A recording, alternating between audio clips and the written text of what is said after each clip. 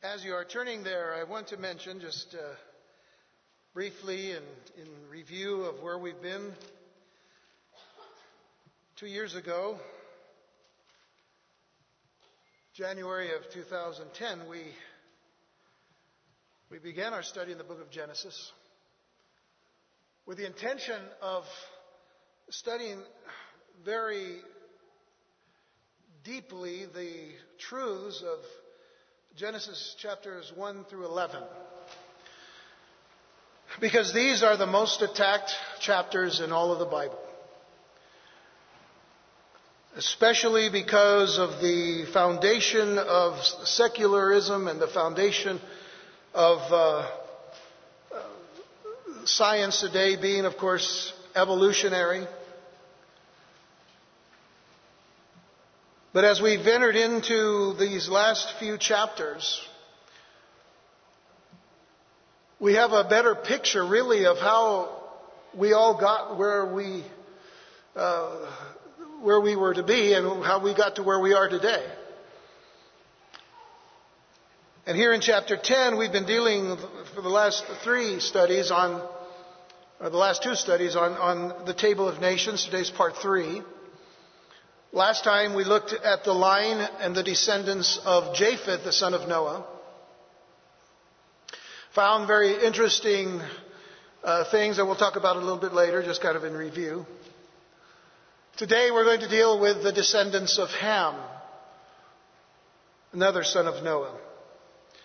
Here in verses 6 to 14 will be our foundational reading as we get into this study today. And the sons of Ham, Cush and Mizraim and Phut and Canaan. And the sons of Cush, Seba and Havilah and Sabta and Raamah and Sabtecha. And the sons of Raamah, Sheba and Dedan. And Cush begat Nimrod. He began to be a mighty one in the earth. He was a mighty hunter before the Lord.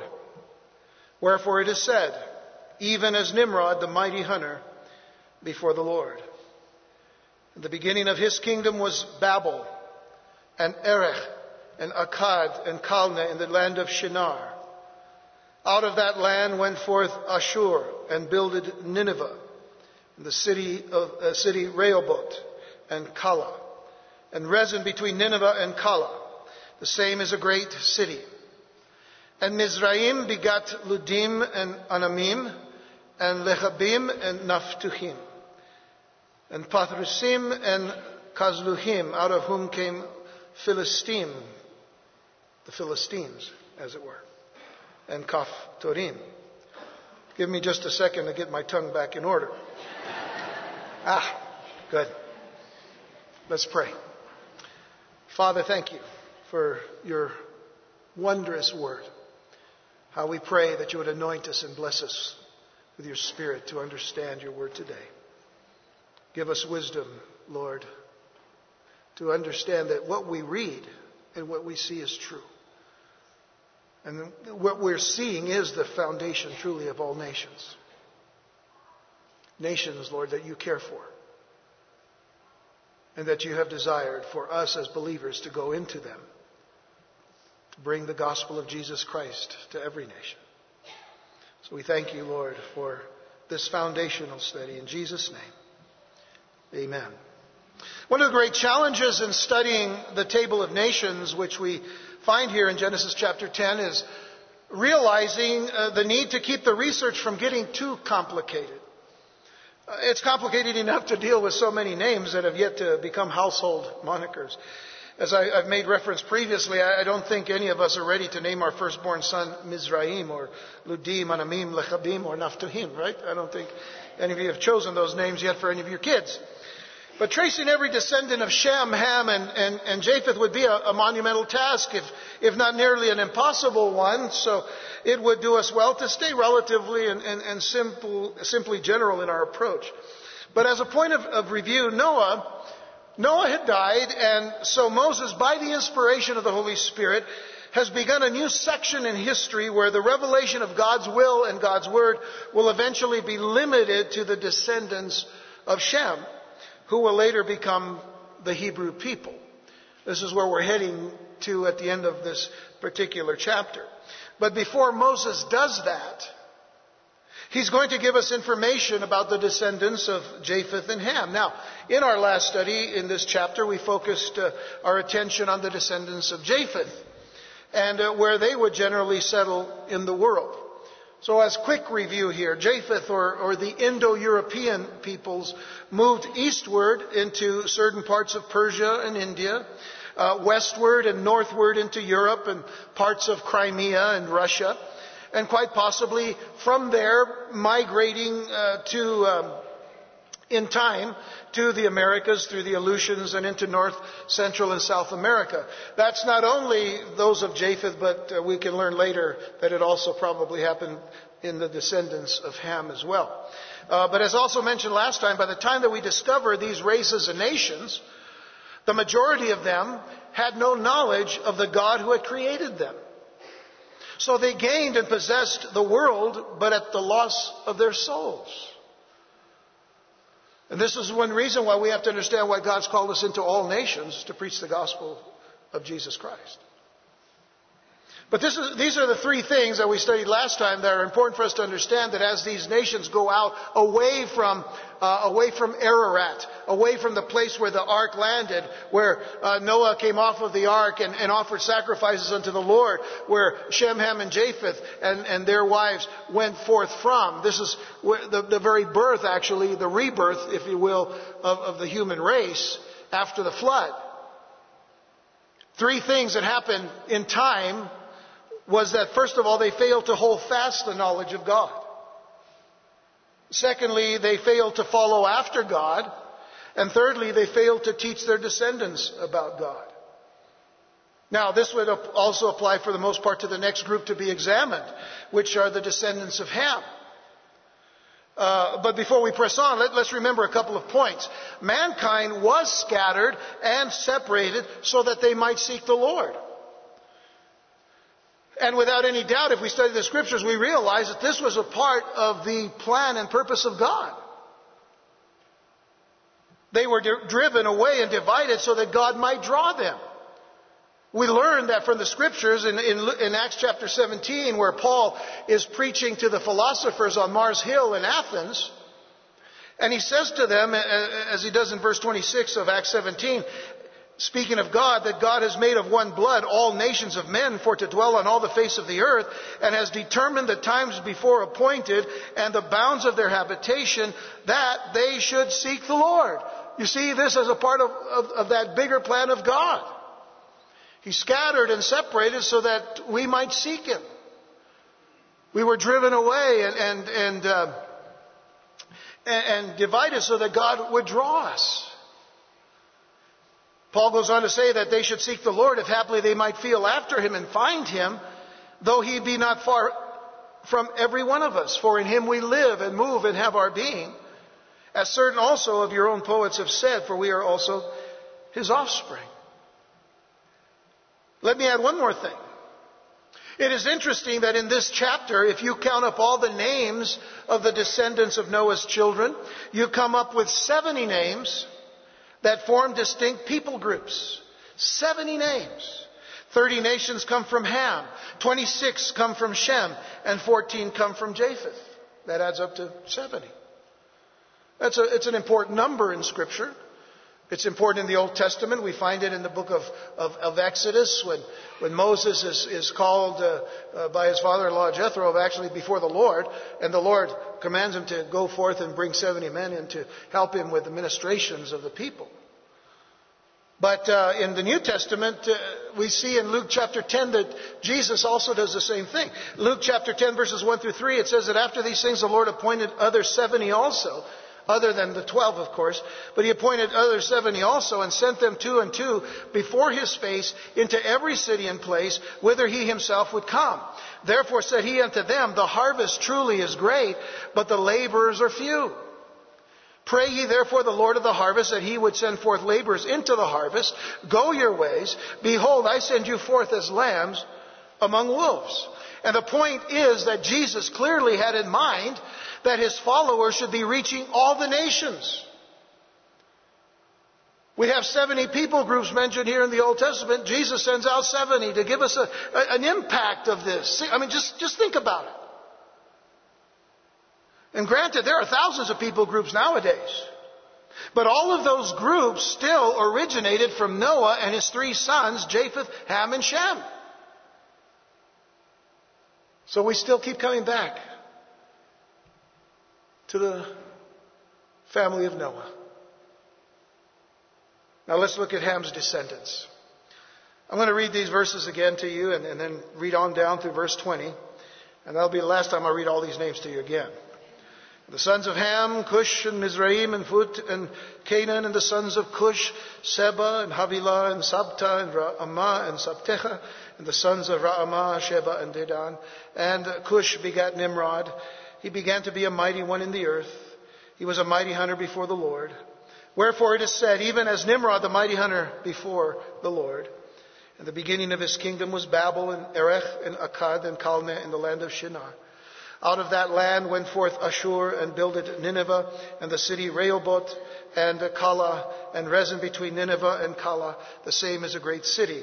And Mizraim begat Ludim and Anamim and Lechabim and Naphtuhim and Pathrusim and Kazluhim, out of whom came Philistim and Kaphtorim. And Canaan begat Sidon or Sidon, his firstborn, and Heth. Heth was the ancestor of the Hittites. And the Jebusite. The Jebusites were that tribe of people that settled in and around Jerusalem. And the Amorite, and the Girgasite, and the Hivite, and the Archite, and the Sinite. I'll speak of the Sinites more a little later. And the Arvadite, and the Zemarite, and the Hamathite, and afterward were the families of the Canaanites spread abroad. And the border of the Canaanites was from Sidon as thou comest to Gerar unto Gaza. Some of you probably recognize the word Gaza. We hear it in the news often because of its location and there near Israel, or right next to Israel. As thou goest unto Sodom and Gomorrah and Admah and Zeboim, even unto Lasha. These are the sons of Ham, after their families, after their tongues, in their countries, and in their nations. Now, generally speaking, again, the descendants of Ham would populate the area, or the areas I should say, areas of North Africa, as well as much of Africa later on, as they would spread out from North Africa. They were also populating parts of the Middle East, and interestingly enough, the Far East. And these are the descendants of Ham. Beginning closer to home, so to speak, Cush's family would be divided very early into 2 branches. Some would settle in the area of Babylon, which of course was Nimrod. Babylon being the area that today would be we know of as Iraq. And the others would settle in what is known today as Ethiopia. So then some of Cush's family then went deeper into the area of Africa, or the continent of Africa, as it were. Mizraim is the ancestor of the Egyptians, and it is a very important name in Scripture, Mizraim, because it is the customary name in the Word of God for Egypt. Oftentimes, if you see the name Mizraim, it's talking about Egypt. But consider, if you will, for just a moment, Psalm 105, verse 23, because here it mentions another name given to Egypt. It says in verse 23, Israel also came into Egypt, and Jacob sojourned in the land of Ham. So Egypt was also considered or called the land of Ham. Ham, of course, being the son of Noah, but it was his son, Mizraim, who went into Egypt and settled there. Now, it's interesting about Israel and Jacob being mentioned, because you would think this is 2 people. No, it's one.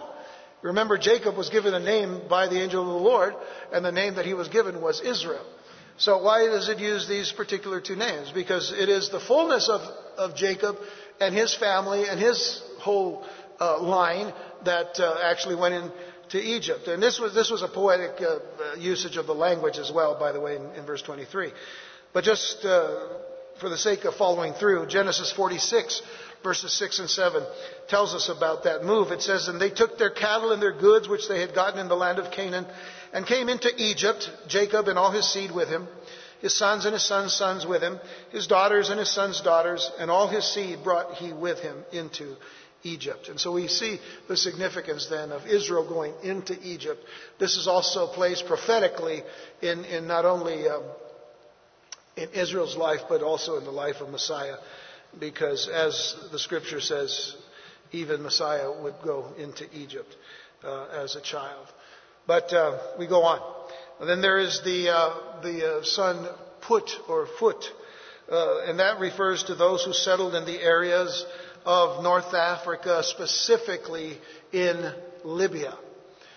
Many times when you see the name Put in the prophets, you see, the usage of it is pointing directly to the land that is known as Libya and Western North Africa. Again, not just staying there, but also settling down into Africa as well. Libya has been in the news, of course, much in the last few months because of the upheavals of the government in Libya, and of course came the death of Gaddafi recently. Then, of course, there is Canaan and his descendants that are mentioned. By the way, I should have warned you, this is the history lesson for today. History, geography lesson. There's Canaan and his descendants, the Canaanites who gave his name to the land of Canaan, which we know today as Eretz Israel, the land of Israel, and its surrounding regions. The sons of Cush in verse 7 are dealt with next. Seba migrated to what we call the Sudan, again in Africa. Havilah, Sabta, Ra'amah, and Sabtecha settled in Arabia, as did the sons of Ra'amah, Sheba, and Dedan. And we're going to see this in a couple of slides. I'm just going to show them very quickly to you. In the first slide, if we can get them up. Do we have any slides? There it is. Thank you. This is the general picture of the direction of the three sons of Noah. You'll notice Japheth up in the top left-hand corner there, which would be heading in the westward direction. Again, the Indo-Europeans was the descendants of Japheth.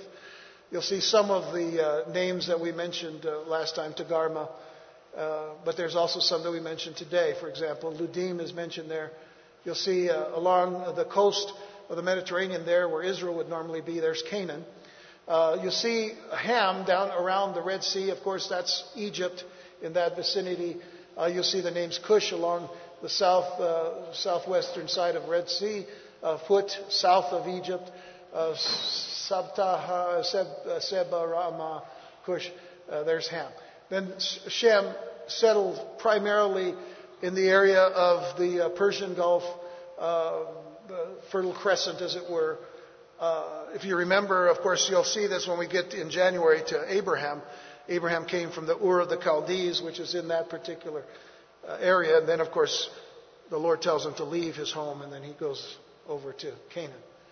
So that's just a general map. The next one is a little bit more broad in that it opens up a little bit of the picture of the directions that they went. You'll notice over in Spain, it's called Tarshish.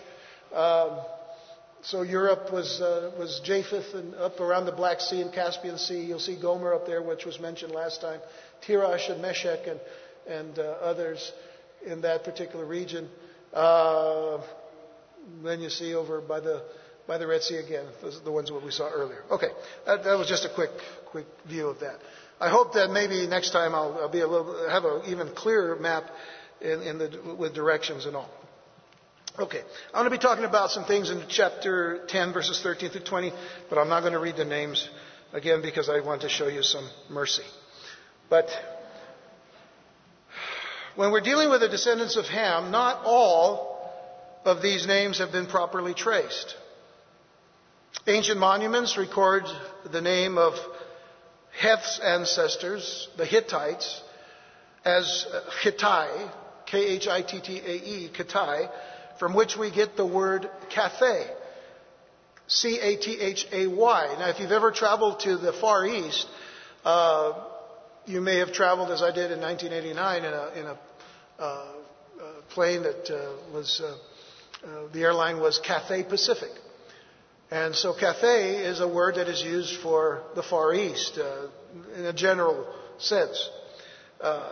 And so it's applied to Far Eastern nations. You can think of China, Korea, Japan, as possibly the ones where these particular descendants settled. The 9 sons of Canaan that are mentioned in verses 18 and 19 were the ancestors of the Canaanite tribes that occupied the promised lands when the Hebrews arrived. And verse 19, by the way, contains the boundaries of the promised land. And then there is mentioned the Sinites. I told you I'd talk about the Sinites. Well, many Bible names are derived from the Sinites. There is the wilderness of Sin that is mentioned in Exodus 16 and 17. That is not a reference to a wilderness where you go and sin and be abhorrent to God. That's not. It's talking about these Sinites. So it's the wilderness of Sin, as well as you've all heard of Mount Sinai. Sinai actually is the pronunciation, and that is also where some of these Sinites had settled. But Isaiah 49:12 mentions a people in the Far East. And it says, behold, and this is in reference to Christ coming the second time to come and rule and reign in Jerusalem. And he's calling all nations to come to Jerusalem. And it says in Isaiah 49:12, behold, these shall come from far. And lo, these from the north and from the west, and these from the land of Sinim. And that would refer to the Far East. So again, this is how far the descendants of Ham went. They went into Africa. They went in. They settled around the Middle East, but they are seen to have also been a part of the Far East as well. Now, secular historians also use the designation Sino. I'm going to try to do this fast. I don't want anybody falling asleep here, okay? Because I remember falling asleep in history class and geography class. All right, I don't want you to do that. So I'm going to move this on here. The secular historians also use the designation Sino in mentioning what we now know as the Chinese peoples. It is significant that the Chinese people have always been identified by the prefix Sino, Sino, as in describing the Sino-Soviet border, which is now the Sino-Russian border, the boundary that separates China from Russia. So the name Sin or Xin is often encountered in Chinese names in the form of Xiang and other names. So this is that connection then to how far east this line went. Okay, history lesson over. Now let's go to the science lesson that we need to have today, because this is important for us too. The question that some would ask would be this: could all of the world's nations really have developed from the 3 sons of Noah? Could all of the world's nations really have developed from the 3 sons of Noah? How can you account for the physical differences between peoples if we are really related?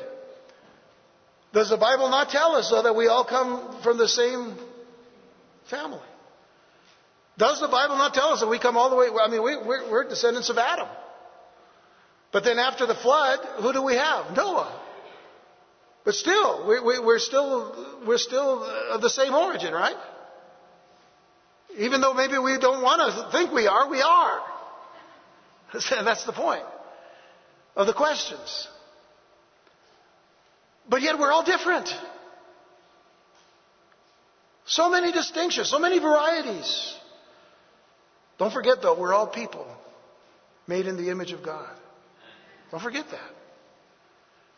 Well, Dr. Henry Morris, who was a creation scientist and a wonderful believer in Jesus Christ, he answers these questions in his book, Many Infallible Proofs. Let me just give you a quick quote from what he says. He says, "It is known genetically that isolation and inbreeding are required for rapid production of individual varieties from a given species.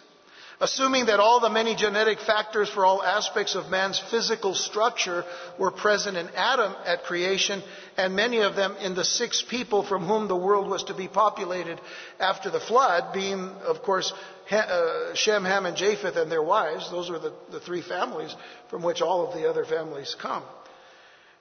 He says, then different groups of such characters would soon become more or less permanently established in the individual inbreeding family groups, and soon each would become a distinctive tribe or nation." Now, the conclusion arrived at scientifically would be this: He goes on to say the enforced segregation of mankind into small inbreeding tribal units would generate a rapid development of the distinctive physical characteristics associated with each tribe. And then he says it is very doubtful that any other explanation is feasible at all. Now, just think that when Adam was created, he was created perfect. He was created perfect, and everything about him, everything inside of him and outside of him was made by God perfectly.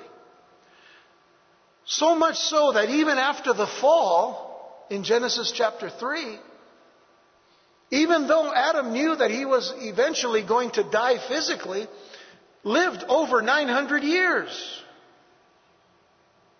And certainly after that, if we go back to that to those genealogies and see the timelines of each person, the more you moved away from Adam, the smaller the life became. But what?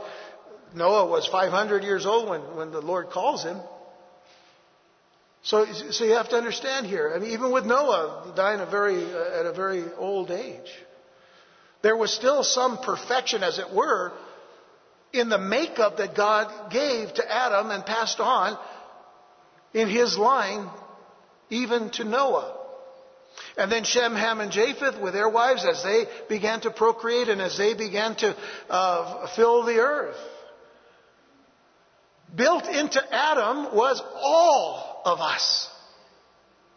Every one of us, every physical characteristic, every color, everything, every bit of stature and structure that we are. To be the varieties that we are, and all to be blessed by God. This is what is important about this. The problem is that because of sin, and because all of a sudden we've scattered all over the world and forgot God, guess what else we forgot? We forgot where we came from. And we began to say, I don't like him because of his color. He's not like me. And it was because of the fall that we began to hate one another. And it became more distinctive. And truly, the Judeo-Christian ethic based upon the Word of God is what brings us back to understand how we are to love one another, because we all came from the same person. We all came from Adam. And eventually, we all came from Noah too. We're all one. And yet God said, but look, how varied you are. Isn't that a wonderful thing that we're not all clones?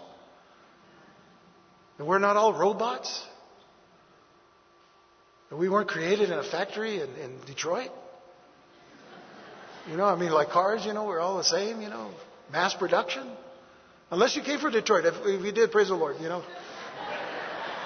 We all got to come from somewhere, right? And I know you're praying for the Lions today, but that's another story. Okay. But that's the thing. We have to understand, as all of these things, we need to know that. We need to know where we came from. Getting back to the passage that we skipped earlier, one son of Cush, grandson of Ham, is singled out in our text. We all know him as Nimrod.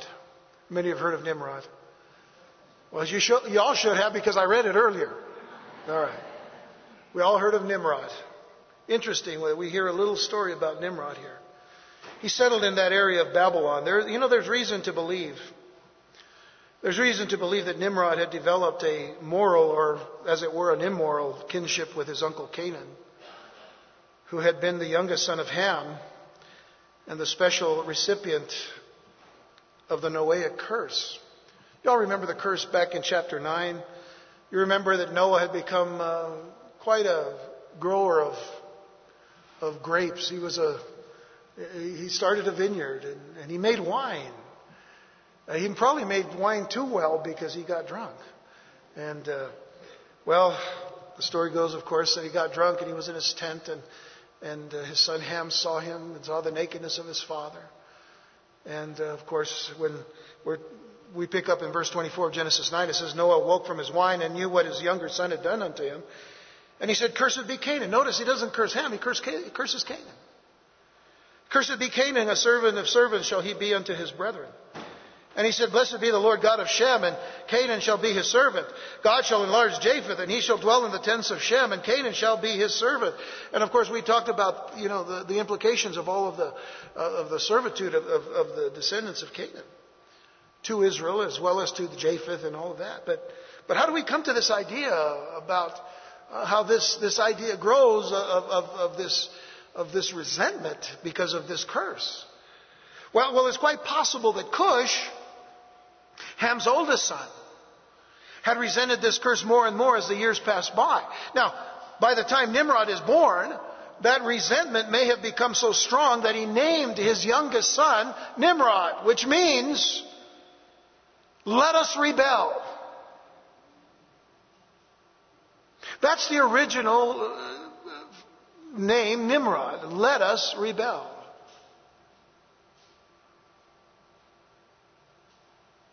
And the inference is that Cush would have trained his son Nimrod to be a leading force in a planned and organized rebellion against God's purposes for mankind. And you say, well, how can you say that? Well, let's just examine this a little bit. Let's look at verses 8 through 10. It says, And Cush begat Nimrod. And then it says, he began to be a mighty one in the earth. He began to be a mighty one in the earth. That gives us an indication here that Nimrod was being trained. That he had been born with a purpose. And of course, who gives our children their purposes? We bring them up. In some cases, we want them to be just like us. And he began, it says, to be a mighty one in the earth. Whoever thinks of wanting to become the mighty one in the earth. That word began is very significant here. Because it tells us of someone's plan and intent to put him in this position. We're told in verse 9, he was a mighty hunter before the Lord. I know some of you are mighty hunters. Well, maybe not mighty. You go to Walmart, you get your hunting license, and you go, like next month, you'll probably go to Central Texas and go shoot some deer and bring them home for, some meat and all. But I've known some mighty hunters that aren't so mighty. They miss. They come back. Let's go to Walmart for food. Anyway. This is not what it's talking about. It's not dealing with that issue. Notice it says he was a mighty hunter before the Lord. What does that mean? What that means is that he was a mighty hunter in complete opposition to the Lord. He stood before the Lord in the face of God in mockery toward God. This is what it means. And it became a byword. In other words, he became famous. He became like a legend because it says, hey, wherefore it is said, even as Nimrod, the mighty hunter before the Lord. You remember Muhammad Ali? Float like a butterfly, sting like a bee. That's how he was recognized, you see. How about Nimrod? The mighty hunter before the Lord. But the mighty hunter against the Lord. And notice this, and the beginning of his kingdom was Babel. We'll stop there. The beginning of his kingdom was Babel. I read an article on this section of Genesis 10 where the author calls the descendants of Ham, and I quote, a list of biblical bad guys. When you think about it, read this list again, and you think, you know what? Most of these guys were bad guys in the Bible. Who were the ones that were always coming against Israel when they came into the land? Amorites, the Hittites, thisite and thatite, the stalagmites, the stalactites, and all of those other ites. They were all coming against the people of God. Well, in this chapter, the baddest of the bad of them all was Nimrod. Here was the founder, listen, here was the founder and the ruler of Babel, who led a rebellion against the true and the living God. We've already said he was mentioned as a mighty hunter, not because he was good at bringing home wildlife for sustenance, but because he hunted for the souls of men to lead them down the path against God. In fact, the name Bab-el, its original meaning was the gateway to God. But which God? The gateway to God. But which God? Not the gateway to the God, to the living and true God, to the God of creation. No. Because he was a mighty hunter in the face of God, in opposition to God. Now, Babel, the meaning of Babel changes for us as we get into chapter 11 when we do. Because if you ask anybody, what does Babel mean? The first thing we'll say is it means confusion. But its original meaning was gateway to God. But it is confusing. We can say that Nimrod actually became the originator of false religions. And I'll talk about that more in chapter 11. But he actually becomes the originator of false religions. And when you think about it, all religions outside of Christ are very confusing. Outside of Christ, there is confusion. Look at the various false religions today and how confusing their beliefs are. Maybe you came out of one of these cults or one of these Eastern religions, or out of the New Age movement, or even out of the pseudo-Christian cults like Jehovah's Witness or Mormonism. Maybe you came out of these things. And when you look back and you think, man, coming to Christ was great, but I look back and I think, boy, it was confusing. It's incredibly confusing. Because of the twists and the turns that they might put to the Word of God, if they even use the Word of God. Mormons twist the Word of God. Jehovah's Witnesses twist the Word of God. And then on top of that, they have their own books that they consider better than that of the Word of God.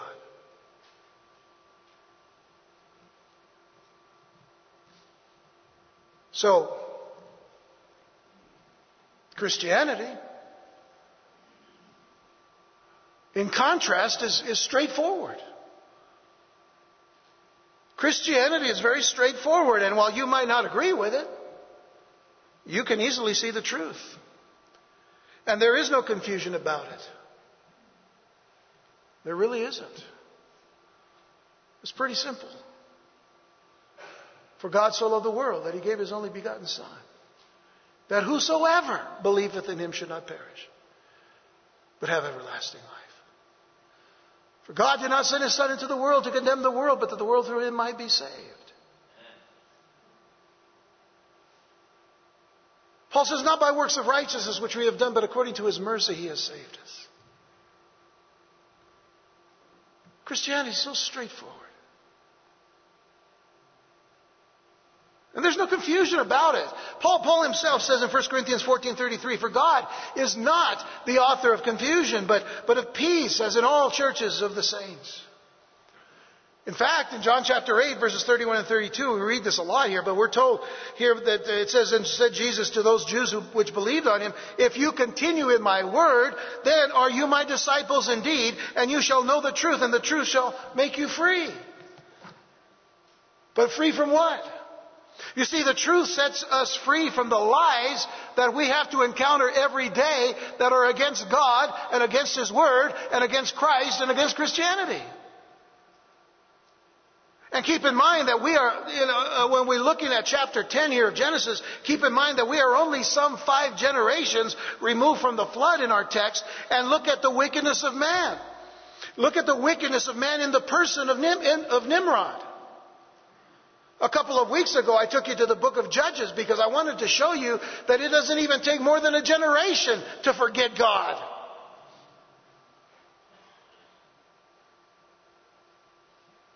And we shouldn't be surprised, for the Lord said after the flood of Noah in Genesis 8:21, the Lord smelled a sweet savor when Noah offered sacrifices to God, and the Lord said in his heart, I will not again curse the ground anymore for man's sake, for the imagination of man's heart is evil from his youth. It's interesting, but literally what he said was, I will not again curse the ground anymore for man's sake, even though the imagination of man's heart is evil from his youth. Neither will I again smite anymore every living thing as I have done. Nothing surprises God. God knew. God knew all along.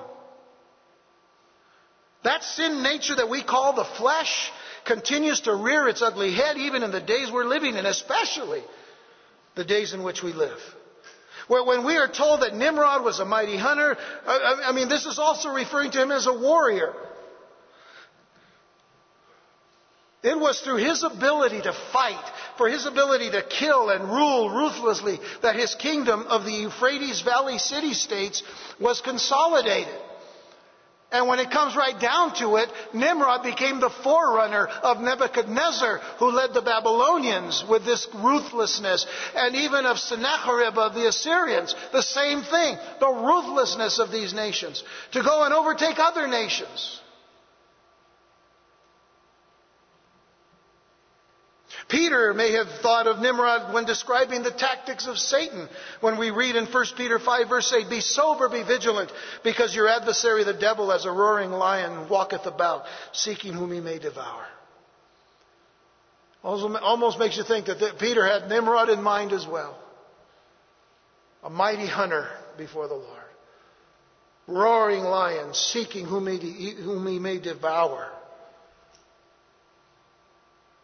That was the characteristic of this Nimrod, based on what we've read. And since the book of Genesis is a book of firsts, it is in Nimrod that we find our first world dictator and the first tyrant who set out to build the first empire on the earth, specifically to be against the God of creation. And I find it interesting that the Jewish historian Josephus, 2,000 years ago, wrote that Nimrod led the people away from God by encouraging them, listen to me, by encouraging them to put their security and happiness in the state or in the government. I won't tell you that again, so I don't want you to miss it.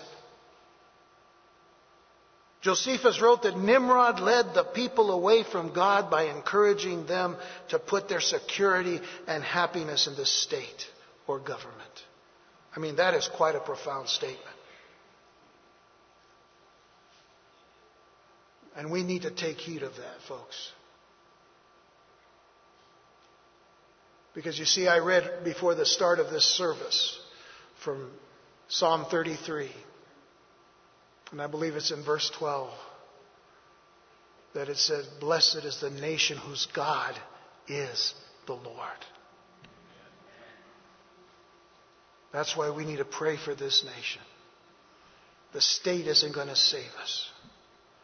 The state or the government isn't going to save us. It isn't our Savior. Jesus is the Savior. He is Messiah. He is the King of Kings and the Lord of Lords. Isn't it something? Gaddafi himself, I was reading something, he used to like to call himself the King of Kings. Look where he is now. Now he knows the King of Kings. He knows who he is anyway. Please understand. These are serious things. And what we're seeing here in this passage should help us to see what's important about how we live until the day of Jesus Christ. Nimrod, to some degree, ignored the brotherhood of the human race. When I say that, I'm not talking about the brotherhood of man as, I'm just talking about where we all came from. He ignored that. He forgot his roots and the heritage of the human race. I mentioned it earlier. He forgot that all people have come from one source, one origin, one man, Noah. And eventually, of course, we can all go all the way back to Adam. But most tragic of all, he willfully forgot that Noah was godly. He willfully forgot that Noah was godly, and so he ignored the God of Noah. And the result was catastrophic. He mistreated people. He used people as mere animals to feed his lust for power and pleasure. He enslaved them to do his bidding and to build his empire. How, like so many persons today who forget the brotherhood of men, who forget the fact that we all come from the same source. We all come from the same place. We can't ignore that anymore. If we believe the Word of God. So many misuse and abuse and oppress others in business to build their own little empires, in seeking pleasure, in seeking money and health, in seeking position, in seeking fame, and in seeking power. But what happens when we come to Jesus? All of that changes. All of that changes.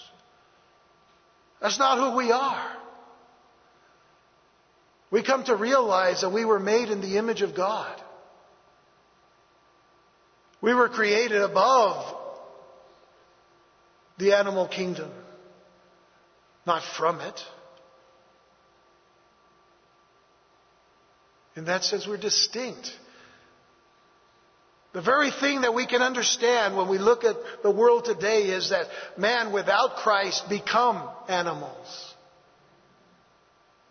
In the way that they hate one another. In the way that they treat one another.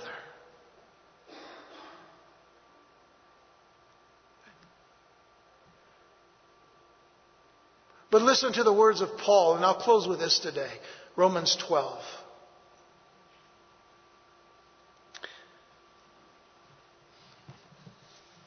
Are we not to be different from the world?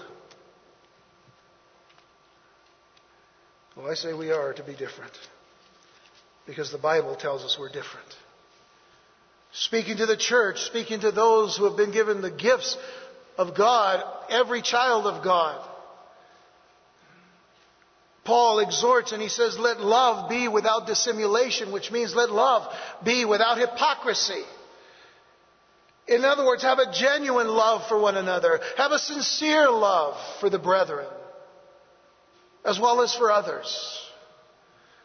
Let your love be without hypocrisy, without a mask.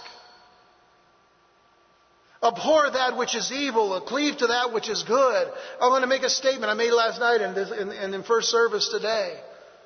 You may not like it, but you still have to love me. But I'm going to make the statement anyway. I want to tell you right now, I hate Halloween. I hate it. I didn't like it even as a kid. We were talking earlier today and I thought, that was the Lord, I think. It just, what is with the evil thing? What is with the dead? I mean, God, the Bible says God is the God of life. He's not the God of death. And we shouldn't celebrate it. Can you believe that Halloween is second only to Christmas as far as how much people buy, as far as a holiday, as it were? It's not even a holiday. But it's based in evil. It's based in pagan rituals. As a matter of fact, witchcraft comes out of much of what we see here and vice versa, actually. But the point of the matter is this. Witches today love Halloween. Why should we love what they love? Or why should we even mess with those things?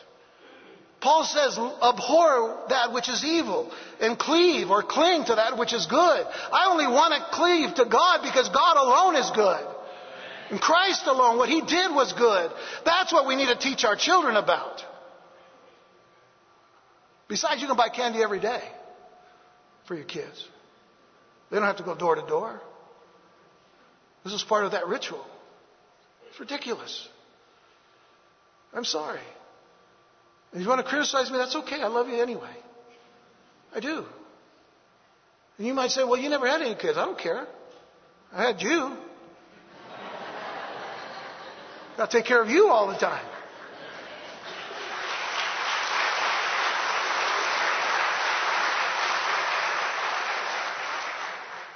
Thank you for loving me.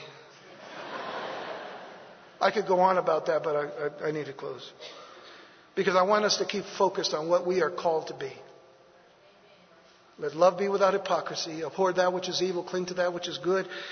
or cleave to that which is good. Be kindly affectioned. Look at verse 10. Be kindly affectioned one to another with brotherly love, in honor, preferring one another. You know what that says? As Christians, we need to be selfless. Others are more important than us. Verse 11, not slothful in business, fervent in spirit, serving the Lord. You know, we're going to do that tonight. We're going to worship the Lord together, and I hope and pray it's fervent in spirit, serving the Lord. Rejoicing in hope. That we do tonight too. Patient in tribulation. Continuing instant or ready in prayer. Distributing to the necessity of saints. You guys do that all the time. Well, we have so much food because you bring so much in so we can give to those who have nothing. Given to hospitality. Bless them which persecute you. Bless and curse not.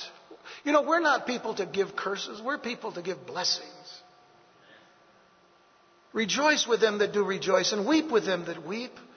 Be of the same mind one toward another. Mind not high things, but condescend to men of low estate. Be not wise in your own conceits. As a matter of fact, as Christians, we should have none. We should have no deceits, or conceits, I should say. Recompense to no man evil for evil. Provide things honest in the sight of all men. If it be possible, as much as lieth in you, live peaceably with all men. If you jump down to verse 21, it says, be not overcome of evil, but overcome evil with good. Overcome evil with good. That is the hallmark of the believer in Jesus Christ. That is what we are to be to this world. That is to be the complete contrast to the spirit of Nimrod and the spirit of Antichrist. It is to have the Spirit of Christ and to continue in the love of God. And so, this is what we face every day. The evil of this world. But we don't overcome that evil with evil. We overcome it with good. And one day we'll stand before the Lord. And He'll say, come in, my good and faithful servant. For I see Christ in you. The hope of glory. I want Jesus to say that. I want the Lord to say that to every one of you. Enter in, my good and faithful servant. Let's pray.